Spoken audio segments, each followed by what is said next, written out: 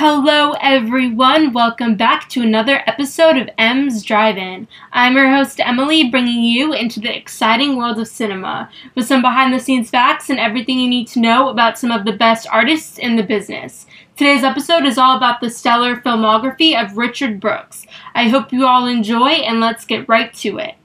Before we dive into the films, we're going to go ahead and take a look at Richard Brooks' directing style. Brooks was always really adamant about exploring dysfunctional relationships between characters. And a lot of these characters used addiction as a form of a crutch, as a coping mechanism to help them make sense of their dysfunctional relationships and their dysfunctional settings. Many of the characters in his films also appear to be somewhat aimless at times. And they are aimless because they are responding to a lot of their trauma, and they use this response to dictate their attitudes and behaviors in very unhealthy ways. They're very broken and vulnerable, and they often have to face what they don't want to in order to heal, but they do so in very destructive ways that don't seem to benefit them at first. And those benefits that they experience come from the outcome of what they learn and how they are able to grow. And it's a really huge part of their healing process as people and as individuals, and how that healing process is such a great way for them to be able to integrate themselves back into those dysfunctional relationships in order to heal those relationships and make those dynamics become more fruitful and more worth their while. The first movie we are going to talk about today is Cat on a Hot Tin Roof. This movie was written by Richard Brooks and James Poe and was based on the stage play by Tennessee Williams. This movie was directed by Richard Brooks. This film is about a man named Brick, who is played by Paul Newman, who is an alcoholic ex-football player who drinks his days away and resists the affections of his wife Maggie, played by Elizabeth Taylor. A reunion with his terminal father jogs a host of memories and revelations for both father and son. The themes of this movie are sexual desire, superficiality, and repression.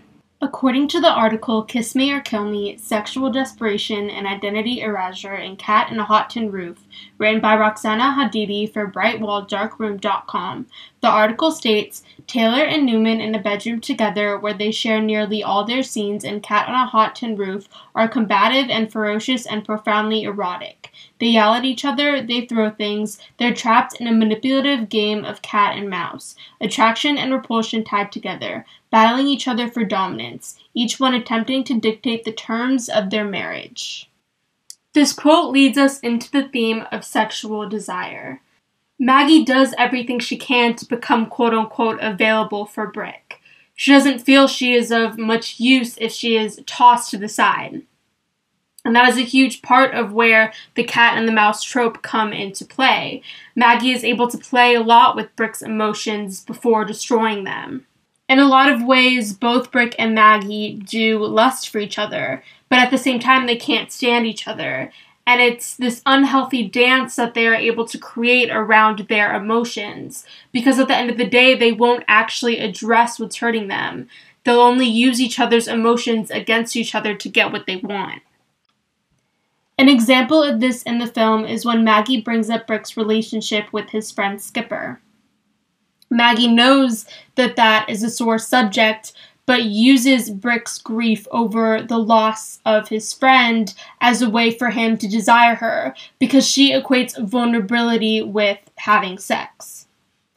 Brick is a person that is grieving the man he once was after going through an injury where he breaks his leg, and his injury symbolizes his brokenness over never going back to the man he once was. And through his relationship with Skipper, that is his way of reflecting his glory days as the man that he wants to become again. He also uses alcohol as a crutch because he says he likes himself a lot more when he drinks. He wants to be able to become numb and not feel anything at all, because if he feels something, Maggie will challenge that, and it's clearly obvious that Brick does not have the energy to go up against Maggie's affections and Maggie's desires for love when he feels that he has no love to give her. The article continues to state, we occupy the same cage, that's all. Maggie spits at her husband, seconds after she tries to seduce him. Moments later, he'll attack her. They can't live with each other, and they can't live without each other. She's either trying to seduce him, or cursing him, or resolutely defending him, and those varying moods inform a complicated character whose understandings of love and hate are closer together than they are apart. This quote leads us into the theme of superficiality. When we think of superficiality, we think of a lack of thoroughness, depth of character, or serious thought, or the fact of never thinking of something as serious or important. With that being said, superficiality is the basis of what Brick and Maggie's relationship is dependent on throughout most of this film. They come from a family that is wrapped up in lies in order to protect themselves. And because they lie to protect themselves, they come across as very disgenuine with their emotions and the way that they're able to attempt at showcasing their love and affection for each other and for their family. An example of this is when Brick's father, Big Daddy, becomes ill. Everyone believes that he will live when in reality his sickness is terminal. The only commonality they have as a family is being in the same space with each other while their forms of communication are completely fractured. An example of this in the film is Brick and Big Daddy's relationship. Brick feels owned by his father and has expressed never feeling genuinely loved by his family. And Big Daddy wants his children to have children to carry on his name. And it's this idea of how manufactured generations and relationships are the only way that Big Daddy knows how to keep his family afloat, rather than having a genuine connection with each other. Which creates a very blurred line between love and hate, because they are constantly between this dysfunctional patriarchy that keeps bringing children into this world to carry on a name that doesn't have a significant meaning because nobody really wants to genuinely connect with each other. They don't really know what love or hate really means in regards to the dynamic of their family structure. And they talk to each other to get their point across without really listening to each other. The article continues to state, and so on screen, Williams' favorite work on the page retains its explorations of consuming greed and moral indifference, of inescapable death and patriarchal decay, but it switches its focus from repressed sexuality to lost masculinity. This quote leads us into the theme of repression. When we think about repression, we think of a use of force to restrict and control a society or group of people. Big Daddy represses his family's emotions to his liking. He is the one that dictates the happenings of their interactions by telling them how much or how little of their emotions they can show. With that being said, Brick, Maggie, Brick's siblings, Brick's mom, they all want something for their own benefit. And an example of this is the big question of, well, when Big Daddy dies, who will get what? Who will get the most? Who is considered the favorite of the group? Favoritism is also another theme that we can consider in this film because it runs deep in everyone in the family structure. They all want to please and be the quote-unquote top dog of the patriarchy, and they are willing to abandon all sense of self to achieve a status in this patriarchy. In a lot of ways, men can't really be quote-unquote men if they don't live up to their father's expectations. And Brick feels the weight of that on his shoulders. He used to be this up-and-coming football player that got all of the awards and all of the accolades. And then he went through this really horrific injury that put him out for the count. And now he has a broken leg and he's on crutches and he can't give as much as he wants to, or a lot, because he can't really get around the way that he wants to. So in a lot of ways, he does feel that weight. He does feel that pressure of wanting to make his family proud and wanting to be the kind of man that he strived to be before. And it's that loss of self that he feels like he can only regain if he receives his father's love, and if he receives his father's affections, then he will be at the center of this patriarchy. And maybe he won't really feel the need to repress a lot of these feelings and these emotions anymore because he will be heard. And what's really interesting about the ending of this film is the way that the theme of repression is completely subverted. Maggie undermines these feelings by pretending she is pregnant in order to bring Brick upstairs so they can make love together. And they both are in a position by the end of the film where they are really fulfilling an impulsive desire to love by using these disingenuous emotions for physical attraction. Because at the end of the day, Brick isn't the favorite. He's not the number one top man in Maggie's eyes or in his father's eyes. He's just an ordinary, down-and-out kind of guy that needs some kind of sustenance to be able to survive. And Maggie is able to give that to him, but only through a physical kind of attraction. And in a lot of ways, she does carry that dead weight because the love that they have for each other is not genuine. They're just there for each other to fulfill a need for each other. And at the end of the day, that is what they have to learn to live with. Next up, we have The Happy Ending. This movie is written and directed by Richard Brooks and is about a middle-aged woman named Mary, who is played by Jane Simmons, who walks out on her husband, Fred, played by John Forsythe, and her family in a desperate attempt to find herself. The themes of this movie are idealized relationships, self-destruction, and the American dream. According to the article Rediscovering the Happy Ending, a movie about the dreams and disillusions of marriage and the movies, written by Richard Brody for the New York Times, the article states, the shudderingly impassioned history-jangled, cinema-centric drama The Happy Ending from 1969 reflects vast changes in Hollywood and in American society, and even nudges them ahead. What's more, it does so aesthetically, with startlingly expressive images and performances that fuse with the action to reflect on and advance the state of movies themselves. This quote leads us into our first theme of idealized relationships. Mary is a person that reflects on the idea of marriage through classic movies like Father of the Bride with Spencer Tracy and Elizabeth Taylor, and Casablanca with Humphrey Bogart and Ingrid Bergman. The examples shown in these kinds of films reiterates that the movie The Happy Ending itself makes a conscious commentary on how history of storytelling can reflect the concept of quote-unquote perfectionism when it comes to marriage, especially between a husband and a wife. As a society, we are very good at believing what we see, and Mary is the type of person that is captivated by the romanticism of relationships. She is purely in it for that pure bliss of being connected to a person, but in reality, she has to confront a lot of the destructive ways that her relationship has gone downhill. She connects with Fred through sex and nothing else, and they know how to get to the core of their issues physically but not emotionally. And this leaves Mary to feel very unfulfilled and drained because she only wants what she sees in the movies.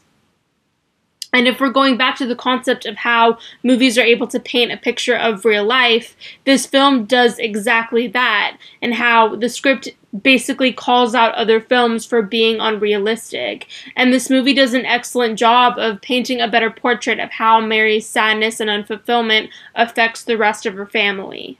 The article continues to state, in Brooks' view, these rigid manners and the rigid mores and romantic archetypes of the Hollywood movies that they embody and embellish come off as obsolete vestiges of times that, though recent, are already on the far side of a historical divide. In The Happy Ending, these deeply internalized formalities nonetheless silently shriek with long-stifled frustration and emotion. This quote leads us into the theme of self-destruction. Mary's realization of not getting the media version of romance leads her into these spiral of feelings that she has hidden for most of her marriage. And because of this, she does become numb to her surroundings, and she chooses to disassociate as a way of stepping into her own and learning how to be a better version of herself as an individual.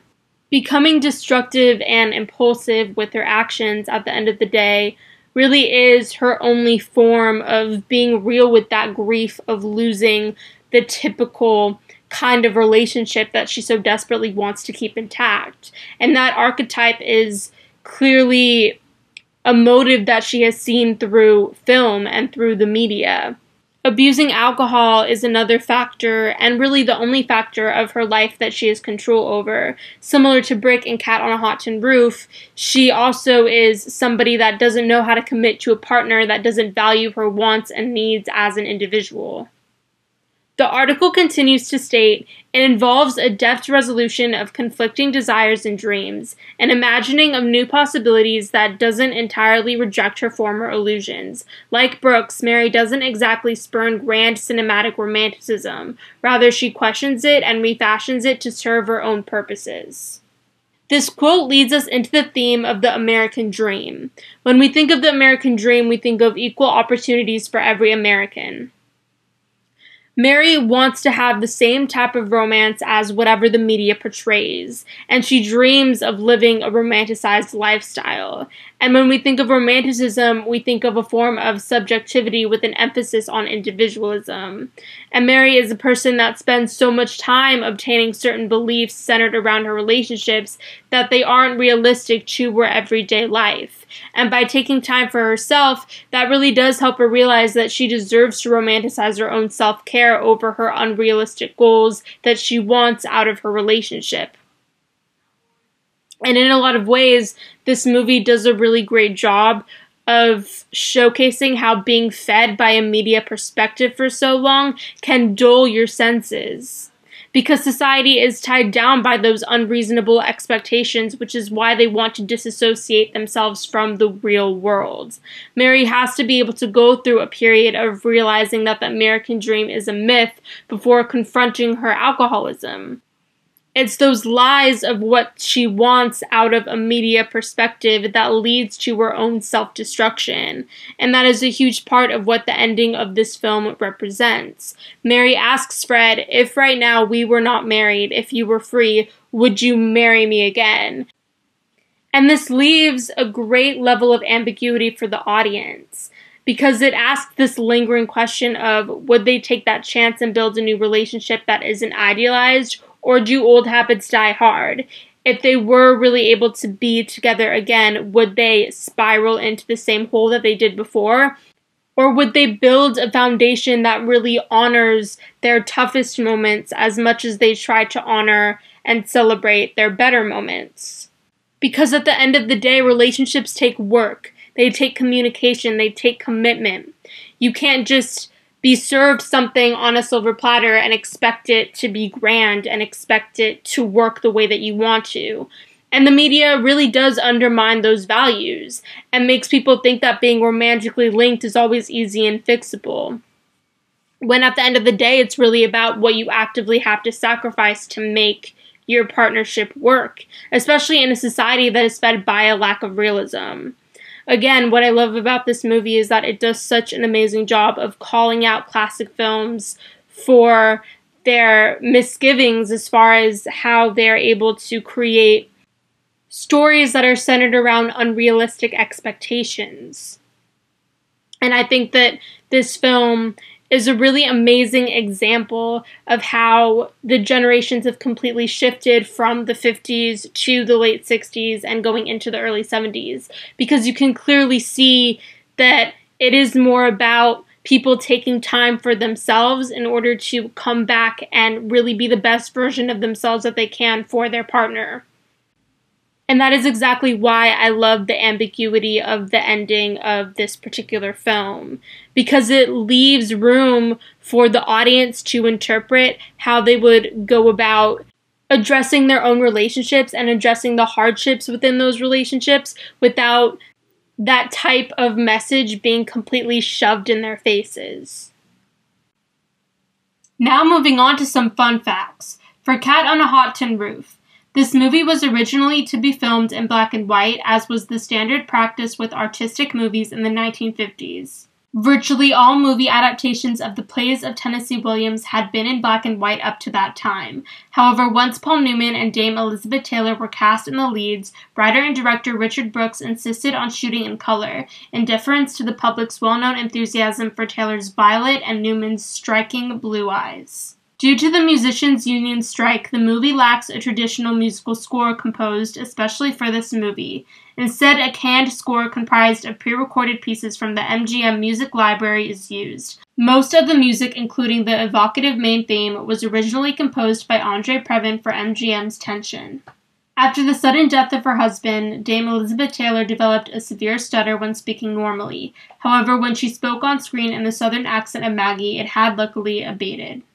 This film was nominated for 6 Oscars. Paul Newman for Best Actor in a Leading Role, Elizabeth Taylor for Best Actress in a Leading Role, Richard Brooks for Best Director, Richard Brooks and James Poe for Best Screenplay Based on Another Medium, William H. Daniels for Best Cinematography and Best Picture. For the happy ending, Jean Simmons has said that the film was a very painful one for her, as she herself was having problems with alcohol at the time. According to Simmons, her then-husband Richard Brooks wrote the film especially for and about her. He hoped that playing Mary might help her to more clearly see her own problems. Jean Simmons was nominated for Best Actress in a Leading Role for her performance in this film. The cast of the film includes 2 Oscar winners, Shirley Jones and Teresa Wright, and 2 Oscar nominees, Jean Simmons and Bobby Darin. Now moving on to some movie recommendations. First up, we have the film Husbands. This is a movie that John Cassavetes wrote, directed, and starred in with Ben Gazzara and Peter Falk, and it is another really great character study kind of a film.